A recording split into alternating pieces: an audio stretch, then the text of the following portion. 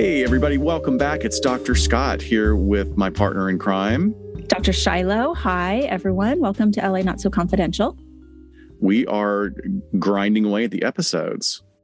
We're coming up on episode 100. I know. We need to think about what we're going to do for that. It's got to be something special. It does. Although it's always special with you, Dr. Shiloh, no matter what. It's always so special. So special. Big news. Big news. We are like getting ready for CrimeCon. I'm leaving in the morning. We're ordering things and doing TikToks. You pulled my lame old ass into the world of TikTok. Okay, so I will release that one today as this episode comes out because it'll be the day before we leave for CrimeCon. So awesome. Get your TikToks ready, people. Get your counts ready. No, I'll put it on our other social media also. But yes, so obviously there won't be a Get Vocal this weekend because we will be in Las Vegas, but we are hoping to take some moments to live stream, and we'll be sure to be posting a lot of things so you guys can feel like you're there with us. We're not doing the virtual booth. It's just too much for us, our little pea brains, to keep track of. So nothing official, and it will all be through our social media that we will help bring you with us if you are not going to Las Vegas this weekend. Yeah, hopefully we'll be able to do some live streams on Facebook and maybe TikTok and Instagram just to connect with people. And then who knows what the future will bring as we get more experienced with CrimeCon. You've got one up on me. This will be my first one. But we hinted several episodes ago, gosh, it's probably been 4 or 5 months actually, that we hinted at something very big happening for us that we were super stoked about, and we've kept it very much under wraps, so we can talk about it now. We are becoming part of Glassbox Media. So we are still part of the Crawlspace network. Crawlspace is our family, and Crawlspace introduced us to Glassbox Media, which is a wonderful venture capitalist firm that is getting into media, and we're excited about what they're going to bring to the show, and they're excited about what we're bringing to Glassbox Media. So it is a match made in heaven as far as I'm concerned. Yeah. So just stay tuned, guys. We'll do a little announcement because what this means for you is more content. We are going to be working our booties off to bring you some more content, stuff you have asked for. And so we'll probably just put together a special little announcement and throw that in the feed in a couple of weeks so you know what to expect starting this summer. I'm very excited. Yeah, it's pretty exciting. Also, we have another walking tour scheduled that we opened up, and it's pretty full. I think it is. Did we have one spot? I think we had one spot available. So as of right now, we opened it up to our Patreon members first. It is almost filled up. We still have yet to collect payment from the plus ones that are attending as well.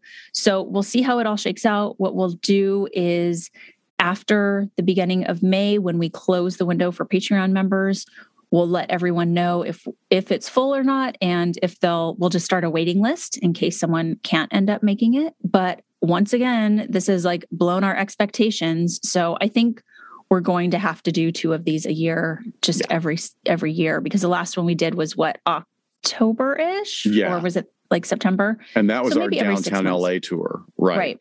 So this one's going to be Hollywood, ending up at the Roosevelt Hotel, and we will do a get-together at another watering hole before the tour starts. So it's going to be a whole evening of hanging out, which should be totally fun. And I think we should just start, like you suggested, start doing that. We'll go to different cities and find walking tours to do there. We need to get outside of LA. See something new. Definitely. Okay, well, so since we're leading up to CrimeCon, we thought we would do something a little bit more fun and a little bit more relaxed. However, we decided to take this a little dark to add some other information, of course. It's a balance. It's a balance, right? So this weekend, many of us will be taking the long desert highway from Los Angeles to Las Vegas to our Mecca, CrimeCon. And after you pack those road trip snacks and fill up your gas tank, hopefully without having a heart attack or crying of how much you've spent, you might stumble upon some true crime history along the way as you take that 15 freeway out to Nevada. Once you get on the road, being that there really isn't much between you and Sin City, but the Mojave Desert, you can expect some proper wacky roadside attractions, which are my favorite thing. I love the desert, and I love to find these weird, obscure things because people have had to make weird, obscure things because there's literally nothing out there. So high on my list are some things that I haven't done before, like the abandoned Lake Dolores Water Park in Barstow, California. While you're in Barstow, you can also grab a bite at the original Del Taco. Did you know that you can get the Barstow Taco, which is not on any other menu except the original Del Taco? What's on? Do you know anything about it? It's very simple. I did order it before when I ate meat still. It's just a basic ground beef taco. It's got a big old... Is it desert meth? That's what those little flakes were on top. Oh my gosh. I got to Vegas so much fast energy. After that. I got to Vegas. It's very simple. I don't know. I'm sure I have a picture of it somewhere. It's pretty uneventful. It's not very exciting, but yes, it's the original Del Taco for the Del Taco fans out there.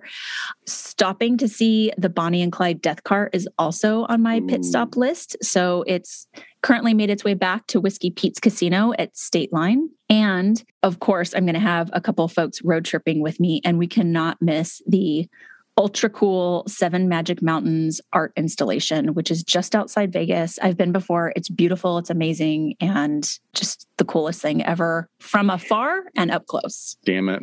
Why am I flying instead of riding with you? I am your itinerary bitch. You don't even know that I could have planned something really cool for a road trip for you. Well, next time. Next time. It's because you're a diva. That's why. That's it. Well, I'm planning our rail trip to Washington. Yeah, to Washington when we do the podcast festival up there. That should be fun. Okay. That will be your thing. But yeah, you're going to have a blast, and you're bringing some support. Yeah, as well. I know I've already had the girls' version of The Hangover in your own words, but we'll see what this turns out to be. Cool. However, there's a place that I have never stopped, a place that has gotten a chuckle out of a lot of road trippers, I think, for decades, and that is Zzyzx Road. So Zzyzx, unusual name. It is spelled ZZYZX, and yes, it's an exit, so it has a sign off the 15, and it's something that you look at and you're like, what in the world were they thinking when they named that road that? And what the hell is out there? The road sign sits halfway between Barstow and State Line, and most people don't give it a second thought other than that. But we're here to tell you about the sordid history of this not so oasis.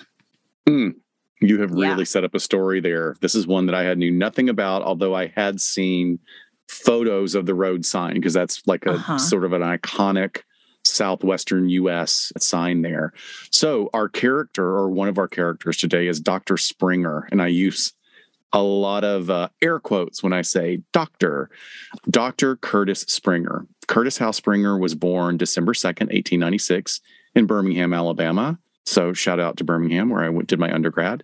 He left school after 9th grade and was initially married a couple of times to women who would be integral to his culty sort of get-rich-quick plans.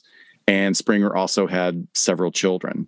Dr. Shiloh, before we go on, can you describe this gentleman's appearance, as it is quite unique? Sure. So I'll try my best. If you Google his photo, probably the most common picture of him, he's a white man, probably in his 50s, but who knows? It was a long time ago. You know, he could be in his 30s for all I know. It's really hard to tell ages from the turn of the century or just after. He's looking very fancy in a tuxedo. It has a white bow and he has a dark jacket on. Bit of like a scowl, but a very serious face, and his hair.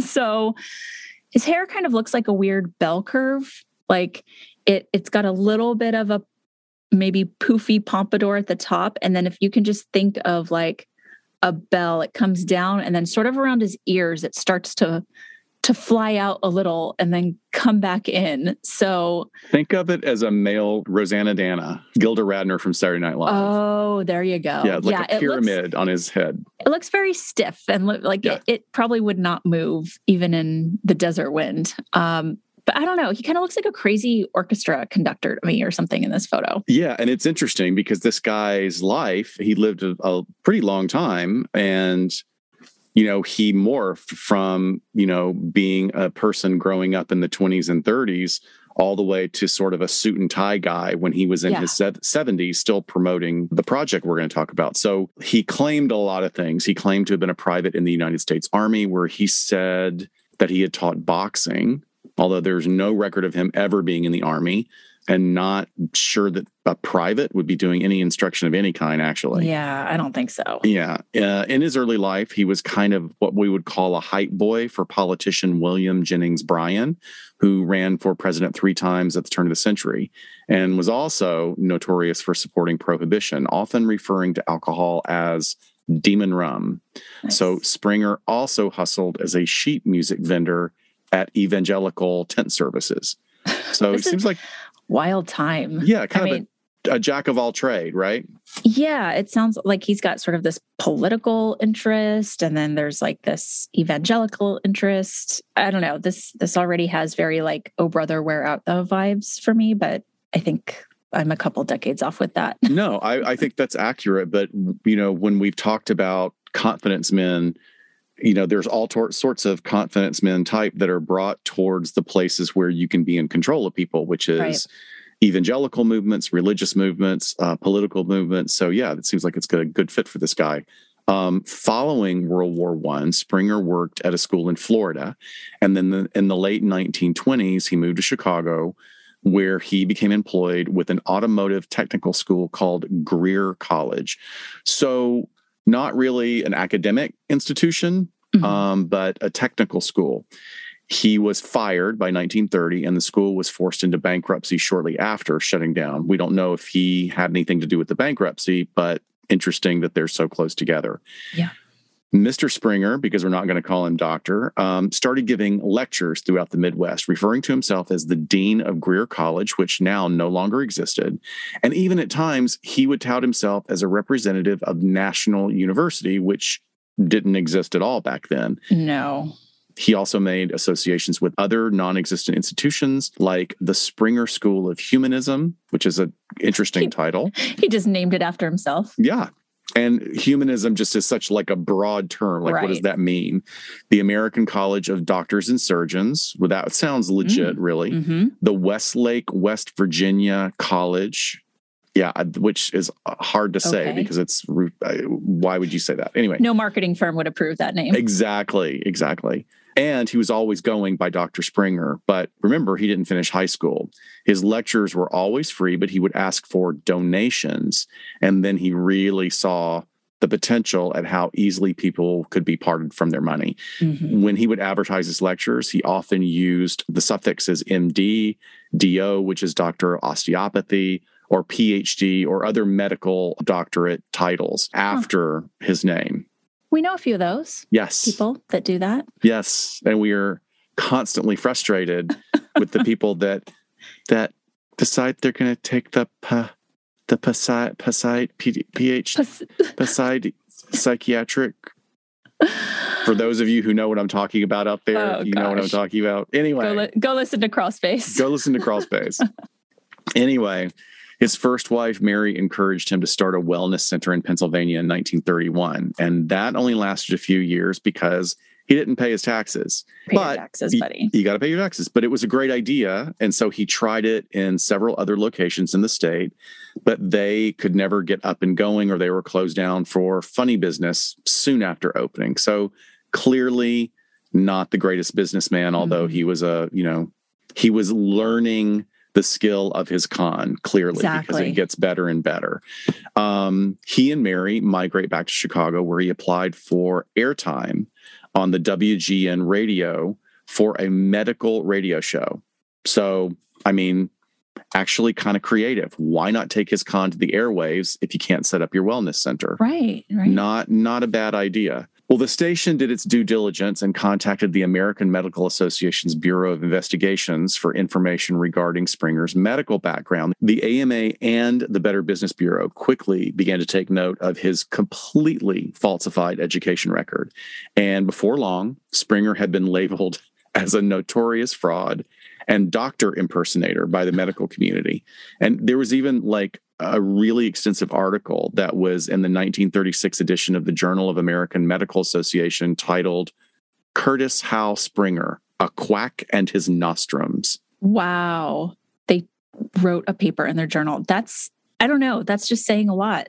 It is. Really interesting. I mean, to give it that he got so on their radar, which good for WGN, by the way, that they were like, no, everyone needs to be made aware of what this guy is doing and how dangerous this could be. I mean, and remember, this is a time where rapid communication was not the norm. So if you were working your con in the more rural areas, who's going to know? Like, how is that word going to spread? And so I think that this shows that the medical community was not happy about him and basically decided to get organized to spread the word.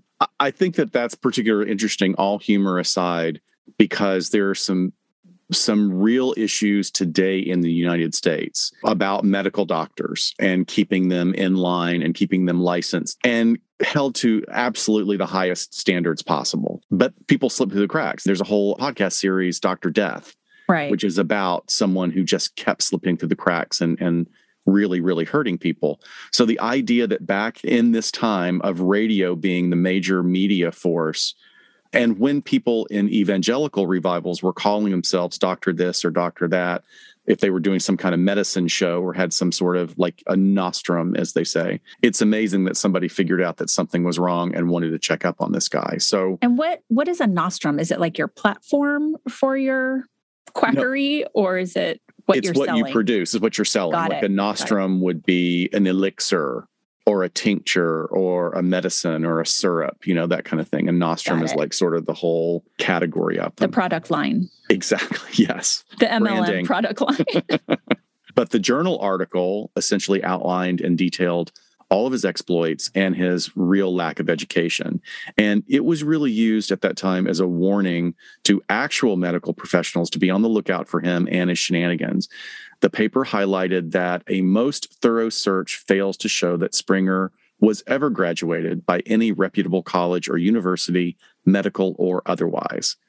So it caught up with him. He was denied the airtime on WGN, but he then successfully obtained a twice daily slot as a radio evangelist on another Chicago station, WCFL, and he began broadcasting in 1934. So his programs were all over the place as far as topics go. They were political, wellness, religious, how to live your life stuff. But what he really, really focused on was using the radio show to sell his homemade homeopathic preventatives for conditions such as hair loss and hemorrhoids, asking in exchange only a small donation to his ministry. Oh, now he has a ministry. Yeah. So now he's got a ministry. His medicines included the antacid Rehab, which was analyzed by the American Medical Association and found to be mostly baking soda. And he had another one called Antediluvian Tea, which was found to be, and this is the quote from the article, a crude mixture of laxative herbs. Gross. His radio shows were extremely popular, though, and they were being broadcast over 300 stations worldwide. And he began to refer to himself as the last of the old-time medicine men. Oh, so Lord. He's like sort of claiming that title now. He's glad. So because there's always been sort of an air of the con man about the medicine show. So that's what he is now. I think he would do fabulous as a modern day influencer pushing flat tummy tea on Instagram. Oh my God. Yeah. Well, do you want to hear a clip of his radio show? Absolutely. I found it. All right, here we go. In my heart there rings a melody, with heaven's harmony. In my heart there rings a melody, of love. Hello, folks. Your old friend Curtis Springer coming to you with a quarter hour of facts about life and how to live it. as we answer your questions from Zyzex Mineral Springs, way out here in the heart of the great Mojave Desert of California, where we have 12,000 acres devoted to teaching folks how to get a greater joy out of life. Now, we want you to come out here when you can and enjoy this beautiful 12,000 acre oasis. Have a wonderful time with us. In the meantime, have your paper and pencil ready in about 14 and a half minutes, because I want to send a free package of one of our products to each of you listening in. There'll be no charge whatever. We want you to use it in your own home and at our expense to prove to you how you can assist nature in building up your system through sensible habits of eating and sensible habits of living. If this isn't old-timey, I don't know what is. It's fascinating. What do you think? Well, I mean, it's interesting just, on listening to the first few seconds of it, like that is a well-produced hymn. Like that's not just a couple of people from the church singing. That's, he had enough money to get to a recording studio and get some session singers to do this harmony. And, he is exuding a lot of confidence as he speaks. He's a great salesman, right? And that's exactly what this is about. Has like a lovely voice and kind of sounds like, a grandpa figure you might trust. Absolutely. Yeah. It's very interesting. I'm so glad we were able to find that. So the market for medical cures was just as popular back then, and it proved to be quite lucrative in the 30s and 40s. And he invested his profits pretty well. I mean, he was hoping to expand his enterprise into a complete empire. Eventually, he tried his hand again in California at developing a full-on wellness center, this time landing in the desert outside Los Angeles, in that area right where you're talking about, between Vegas and Los Angeles. Okay, so here's your Vegas drinking game, everyone. Whenever you hear a key word that leads you to believe this is a cult, take a drink. You may not make it through the show. So in 1944, Mr. Springer, again, yes, I refuse to call him doctor as well, decided that he would reinvent the area formerly known as Soda Springs, which is in the Mojave Desert, again, smack dab between LA and Vegas. And he did this by taking advantage of the mineral springs found there and decided to turn the entire area into this big wellness center and resort. However, in order to use the land for free, and by this time he was actually divorced Mary and was married to a woman named Helen, who was also quite savvy. And Helen told him, if you go and say you're going to mine this land, the government will just let you stay there. They will just give it to you, essentially. So that's what he did. He filed a mining claim with the government and was granted permission to use 12,000 acres of land. He had no intention of mining the land. So I think I smell a little bit of a fraud scam here. And glug, he called glug, glug. it... Everybody's taking a drink, right? I hope they took a drink at Wellness Center just several times already. But he decided to call it Zyzex because he wanted to have the last word in the dictionary. Since he and his wife also had a place in Los Angeles, they were very familiar with the down and out folks living on and around Skid Row in downtown LA. So this is what they did. They decided to get a bus, and they drove this bus to Skid Row, and they recruited unhoused people to come work on his property in exchange for room and board. Okay, so let me get this straight. We have people in unfortunate situations being bussed out to the middle of the Mojave Desert with essentially no way to get back. Uh-huh. So I'm just going to take a wild guess here and say that they turned into followers. Big old air quotes, followers, right? I mean, did they have any choice? Yeah, how do you get back home, right? Exactly. And what he did is he used them as laborers to build his wellness and medical resort.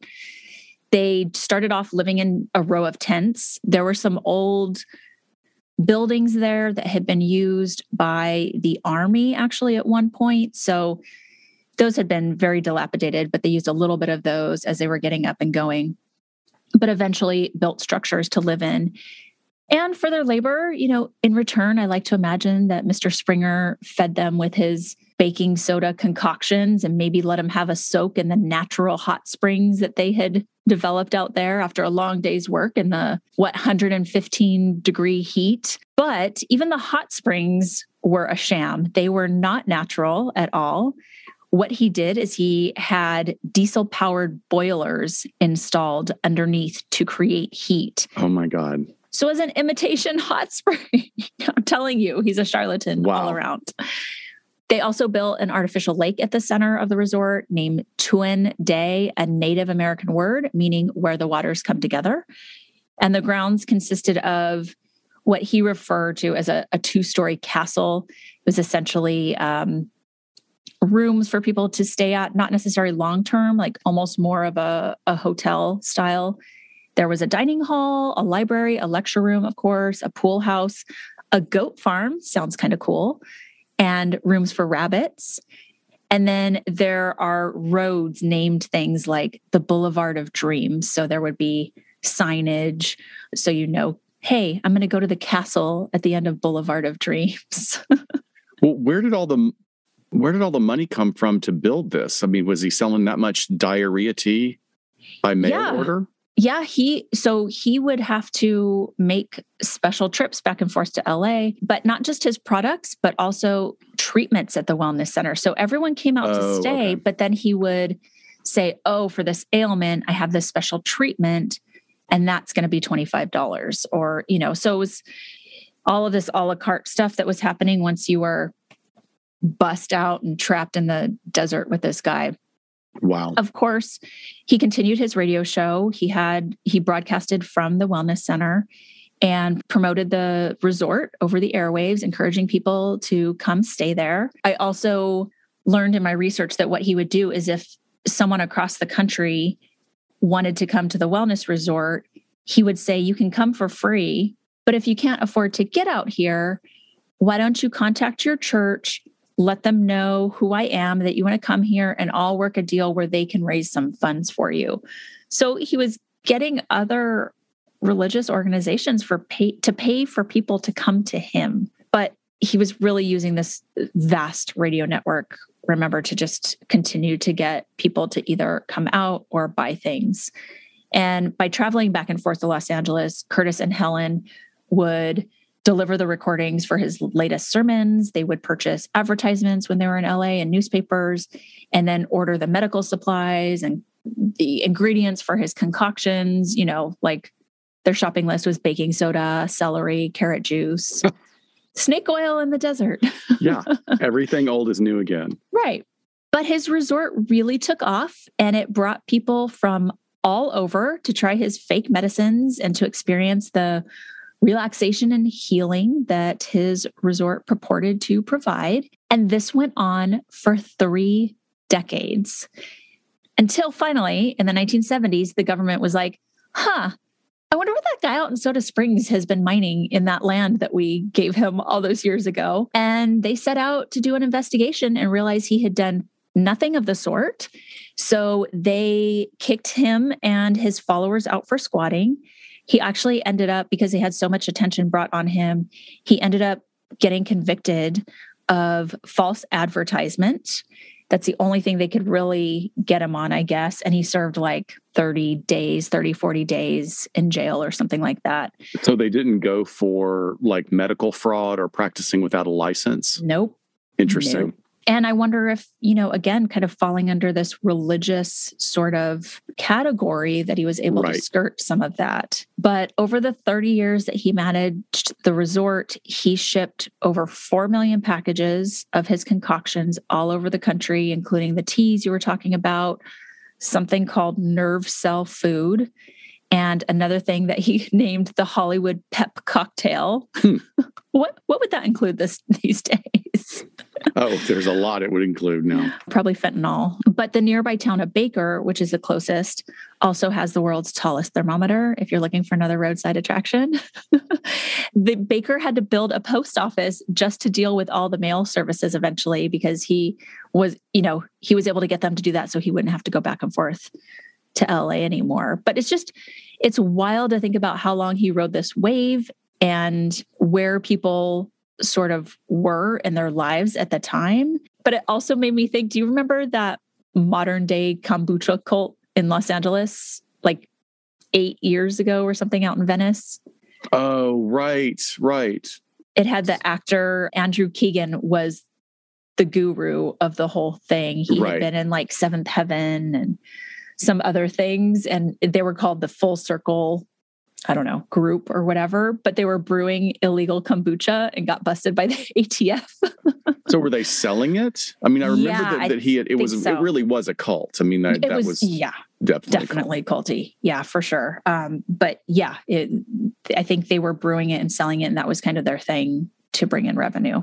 But just reminded me of that little tidbit too. Yeah, he ended up, after all of this, he was, in his late 70s, and he ended up sort of closing up shop and taking what he could and retiring to another state. I think it was Arizona, and just of really wasn't found to have engaged in any other activities. I guess he had made enough a run, and maybe, if he only did 30 days and they didn't take away the money he had earned.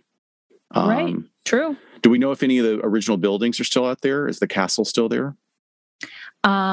Yes. So that is some of the stuff I'm hoping to explore on my road trip. Oh, but cool. You want to talk a little bit about like what that area looks like today?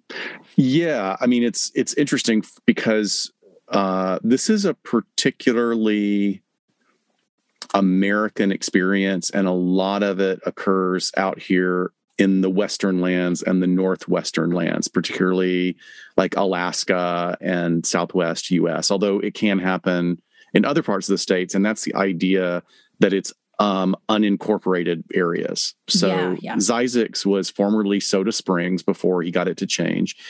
And it's an unincorporated area in San Bernardino County, and it's within the boundaries of the Mojave National Preserve, which is now managed by the National Park Service, and it's public lands.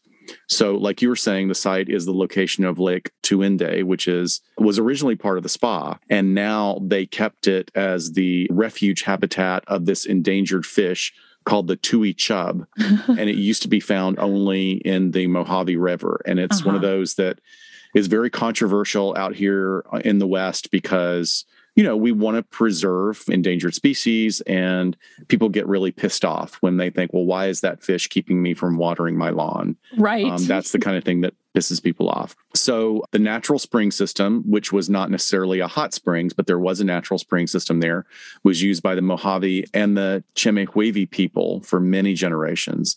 And by the mid-1800s, it was used by early Western explorers and even the U.S. Army. Mm-hmm. So like you're saying, Zzyzx Road runs from the 15 freeway, 4.5 miles, to the actual area of Zzyzx. It's partly paved and part dirt.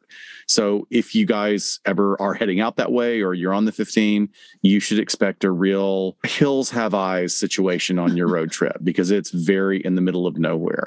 That's okay. That's totally fine. I'll be armed. Okay.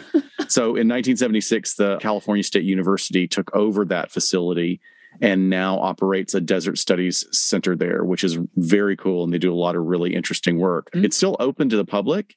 Yep. And thanks to its pools of water, it's a fantastic location for birding if you're into that. Visitors are invited to walk around the lake and imagine being one of the guests here when the resort was at its prime. It's actually really a beautiful place. So the buildings across the lake are on private property, sometimes occupied, and, in these kind of situations, don't disturb the residents if you make it out there. Yeah, I think it's mostly people from the college that are going out there to study and things like that. And they might spend the night to gather their research, but sounds very cool. It does. Supposedly, like a lot of it is very apocalyptic looking. Like there's an old swing set and bunk rooms, but I'll shoot lots of footage and I will report back for sure. Yeah, I remember when I was doing a traineeship at Cal State Channel Islands. And for a lot of people don't know is that it's in Camarillo, a little bit north of Los Angeles. And that entire campus used to be one of the California State mental hospitals. And there's rumors that it is actually the Hotel California, that is referred to in the Eagles songs. But what I found fascinating about it when I was doing the traineeship is there was still like a whole row of buildings that had not been renovated. And you could walk all the way to the back of the campus and look in to these rundown rooms that used to be part of the state hospital. And you'd see like, broken hospital furniture and into what were bedrooms and like broken dolls and stuff. It was super creepy. So I always thought Hotel California was about the Chateau Marmont. It may Maybe be. It's a blending of a mental institution and a fancy Hollywood hotel. With a lot of drugs. All of the above. With a lot of drugs. But look, I am glad that you'll be armed because I know you'll also be very careful. And besides the shenanigans of Mr. Springer, there's definitely an aura of mystery and danger about desert life in southwestern U.S. Like any rural area that provides people to drop out of sight of society or maybe even drop a body. A desert setting definitely provides what you need. And there is really a culture of the desert out here in California, particularly in these areas that are unincorporated, like I talked about before. So that means it's not governed by a local municipal corporation. Many unincorporated communities and areas are really a distinguishing feature of the United States and Canada because most other countries in the world would rarely categorize any of their land in this way. Like it's all either government land, you can use it for this amount of time, get off, or it's private property. Here in the U.S., we have so much land that it's, it has a lot of different statuses. So if you live in an unincorporated area, it means you might get your water from a well, but you might have a contract with one of the local electric companies to run a line out to you. This is also very important that law enforcement would be covered by the county in which that unincorporated land is. So out here in Cali, that means that you could easily be an hour or more away from law enforcement. And that's the way some people like it. Well, and San Bernardino County is the biggest county in the nation. It's enormous. It's vast. Yeah. Vast. So I found it really interesting that in 2011, there was an LA Times article where they were interviewing about a big murder case, San Bernardino deputy coroner, Bob Hunter. And he was quoted as saying, "We are constantly finding bodies in the desert. We've had a lot of unsolved cases that were many, many years old." Oh, I bet. And they're continually, finding. Southern California has always had like active lifestyles where people really like going hiking and camping and stuff. But it's really reached a new point in the last decade. Like people do extreme survival training out in the desert. Like there's a whole business built up around it. So I think that that's probably lending to the fact that more and more of these types of crimes and bodies are being discovered. Yeah. Have I told the story before on the show of when I was in undergrad and we would go out on these hunts? Like we had so speaking of the Cal State system, I went to Cal State Fullerton and there was a very renowned forensic anthropologist that taught in the anthropology department. And so what she would do is she knew all the criminal justice students were a bunch of weirdos. So she would say like, "Hey, who wants to sign up to go look for this head in the desert outside of Palm Springs?" Because last year, so she would be hired by these counties to do the forensic anthropology, but essentially like in the desert, they would find a body, but then they wouldn't find the head. And so they would figure, okay, it's probably buried out here. Let's wait until the rains come and then we'll go out and send a search party. Oh my God. And she would recruit us to go out there and search. And we were like, yes, sign me up, please. Let's go stand in the 100-degree heat and look for a head. That actually sounds amazing, especially if it's like, it's tragic because it's somebody's life that was lost, but that's fascinating that, you're using these skills or you're learning these particular skills to like look at water patterns or erosion patterns and where would it be accessible to get to a place. I think that's a fascinating experience. Yeah. So we would caravan out there and then she would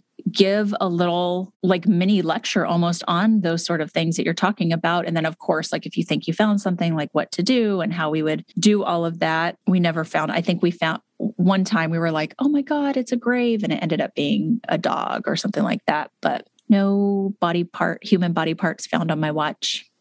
Yeah. However, the majority of the California region of the Mojave is monitored by the San Bernardino County Sheriff's Office, while the Nevada portion, so across the state line, is going to fall under the jurisdiction of Kern County.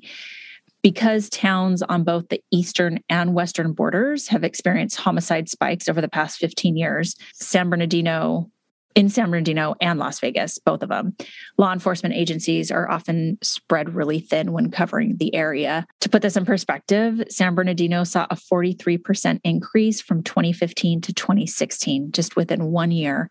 And Las Vegas, during that time, saw a 36% increase in homicides. So I think of all the crazy things that can go wrong and the nefarious activity in Las Vegas in and of itself, and why people would want to be crossing state lines, maybe fleeing LA or fleeing Vegas. And it's like they could do a whole Cops reality television show of the stretch of the 15 freeway. Oh, absolutely. Absolutely. I mean, it would be a freaky noir, just like, all the periods of time where nothing's happening. I do think it's really interesting because those stats are so jarring to think of it in terms of sort of, there's a talking point in politics that always wants to talk about the level of violence in big metropolitan areas. So they're talking about like New York and LA and Chicago. And what they don't look at is like these increases in these areas is not reflecting the big metropolitan areas. It's reflecting something that's going on in the places in between. Yeah. I mean, maybe it's like a scene from Casino, great movie, which personifies desert body dumping in a really frightening way. But, there's a lot of stuff that goes on out there because you want to go to a place where you're not going to be found if you're going to be doing criminal activities, which is part of our John OJ episode that we explored. So there is one thing now shifting from really the humor now that we kind of set up the idea of the wackiness that can happen in the desert. One of the things that we'll talk about very briefly, because it's been done to death and done very well in documentaries and reports, is the entire family murder of the McStay family, which is just brutal. Even 12 years after the event and with the murderer convicted, there's a lot that remains unknown about the murders of Joseph and Summer McStay and their 2 kids. They appeared to vanish from their Fallbrook, California home in 2010, and they left so many questions about the recording of their last moments that was done on, I think it was security camera footage. Like there was food left on the table, the security cam footage of this really bizarre and wildly unorganized packing job into their SUV that led a lot of people to think, are they on drugs? Which I think it was misleading because the sped up footage that was shown on multiple news outlets sort of added to the oddity of this family preparing to leave. Yeah. Because it wasn't organized. Like you just think of like sort of mom and dad energy of, we've got 2 kids, let's do this. Organized, and it's just this back and forth with like bringing out one small thing and putting it in the back. And I found it interesting that in the online discussions, there were even people drawing a parallel to the elevator footage of the Cecil Hotel guest, Elisa Lam, when she was having her manic episode and sort of jumping in and out of the elevator.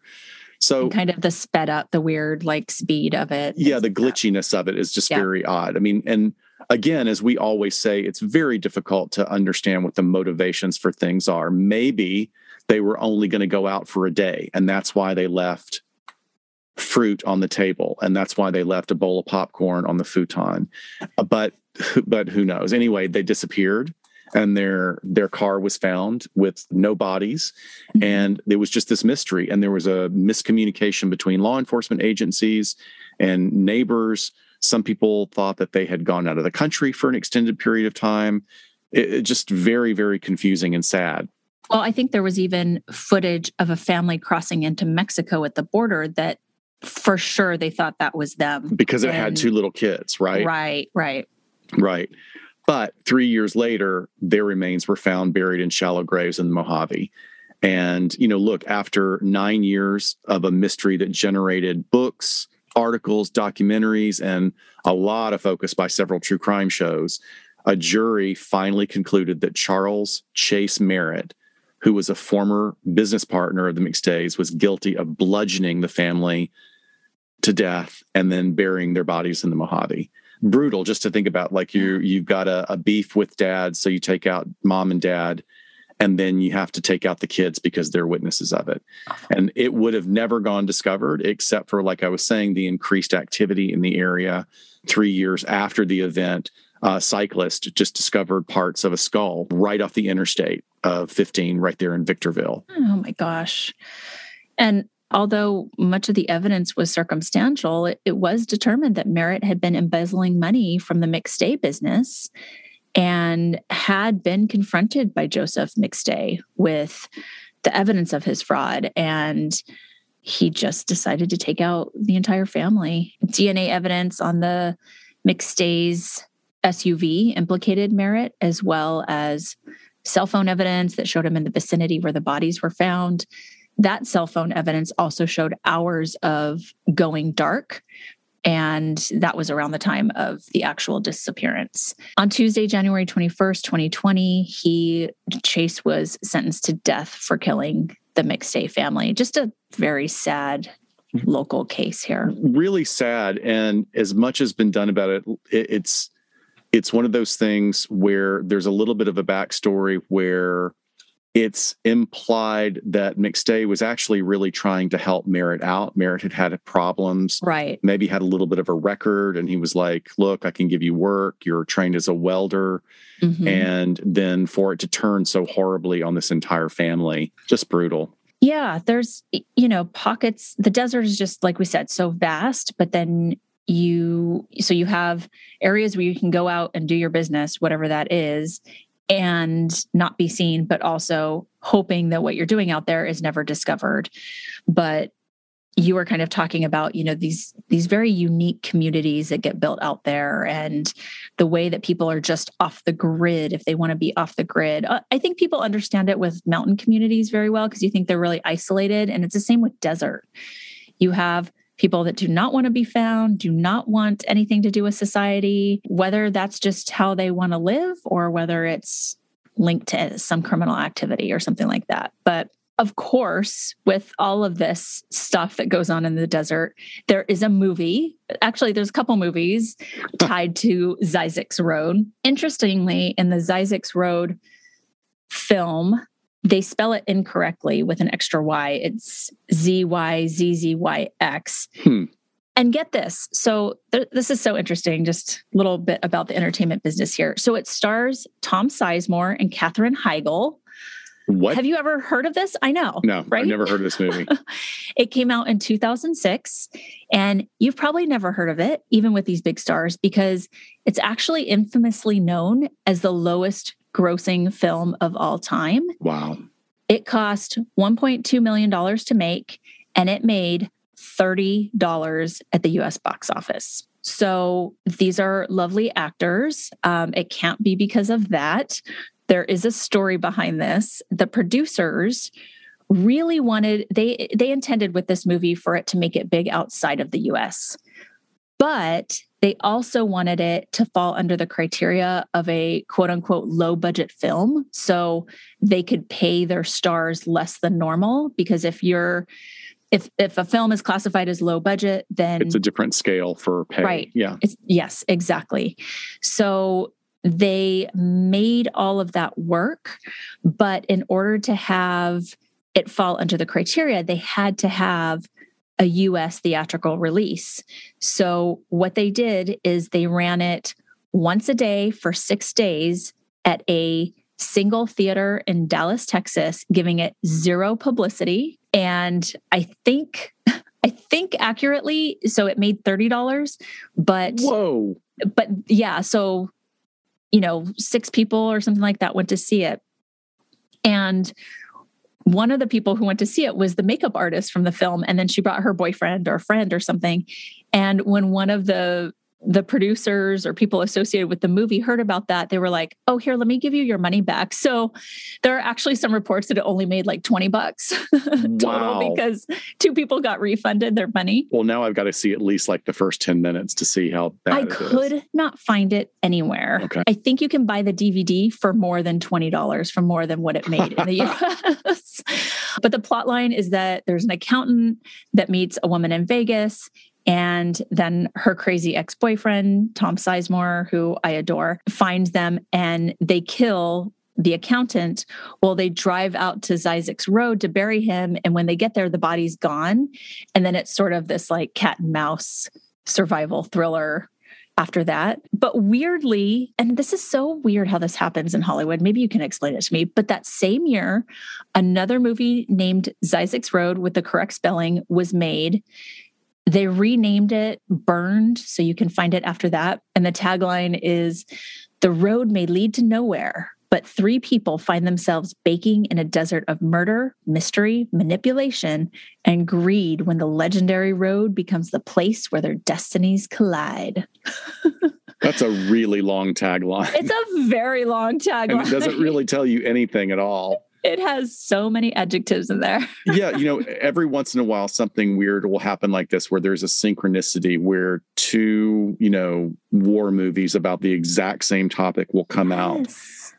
Or 2, there 2 asteroid movies came out the same year. Exactly. And also, even though Star Wars was a big seminal motion picture that nothing had been done like it before, really. But there were other science fiction movies that came out at the same time that were almost kind of having the same theme. And then there was like lawsuits that were generated, whether or not. So yeah, I don't know. I think it's zeitgeist, spirit of the times. Like sometimes people just come up with the same ideas. Who knows? Maybe that's one of those cosmic consciousness things. But maybe anyway, there's just a lot of, there's a lot to plumb in the stories that come from the desert. Like I said, Casino. Definitely a lot of bodies get tossed in the desert in this one. It's described as a tale of greed, deception, money, power, and murder occurring between 2 best friends, a mafia enforcer and a casino executive who compete against each other over a gambling empire and over a fast-living and fast-loving socialite. So I'm not always a fan of Sharon Stone. She's unbelievable in this movie. So unbelievable and tragic. Like, you love her, hate her, and then feel so sorry for her. It's just like someone caught up in something much bigger than them. Oh man, does she play like a spun out mobster girlfriend so well? Yeah. When she leaves to go to the bar and she has like tied their daughter up so she doesn't go anywhere and she's going to be safe, and she thinks that's like the thing that's to do. Okay. Jesus. Yeah. Great movie. Yeah, but also like they frame it that she's so far into her addiction at that time because she's just doing so much coke. And then another one that this one did really well, and it's actually a good movie. It's really very much representative of like late 80s, early 90s is California. And that is about, what's that? With a K. Yes, California with a K. And that stars Brad Pitt, David Duchovny, and the always delightfully unhinged Juliette Lewis. So good. I mean, she's like a young Amanda Plummer. She's always going to play somebody that's like got an edge and really good. But it's a really interesting story. So these 2 journalists are going on a tour of serial killer sites with their 2 companions, not knowing that one of those companions is also a serial killer. So it's actually worth watching. I haven't watched that in a long time. It's good. It is good. It is good. Well, this has got me so, I don't think many people get excited for a 4-hour road trip through dirt and cactus, but I love it. The trip out there is always great. Coming home, you're kind of like, I just want to get home. This sucks, but I'm going to have good company. I know we're heading to something super fun. Absolutely. And we're going to have some cool things to see along the way and just kind of chat about the true crime that has happened along the 15 freeway. Yeah, it's going to be great. We will have other things like this now that the world is opening up again and we can actually start traveling and going to the conventions. We're going to have some other stuff. I'm really excited about taking Amtrak for a very long time. I've always wanted to do that. Right. And I've convinced myself I'm going to, and I'm going to grab as many people going to the festival as I can to. You're literally forced just to like chill and relax and make your way to wherever you're going. And the Wi-Fi is supposed to be spotty, which makes it even better, which means I can read and watch the scenery and do some writing and not, Perfect. be hooked to the web all the time. Yes. But folks, look for us as this episode drops just a couple of days later. You'll be getting updates all over social media from us at CrimeCon. We're very excited about being on Podcast Row this year. It's going to be fun. Yep, absolutely. All right. We hope you enjoyed this one, and we will see you next time on LA Not So Confidential. Bye, folks. Bye.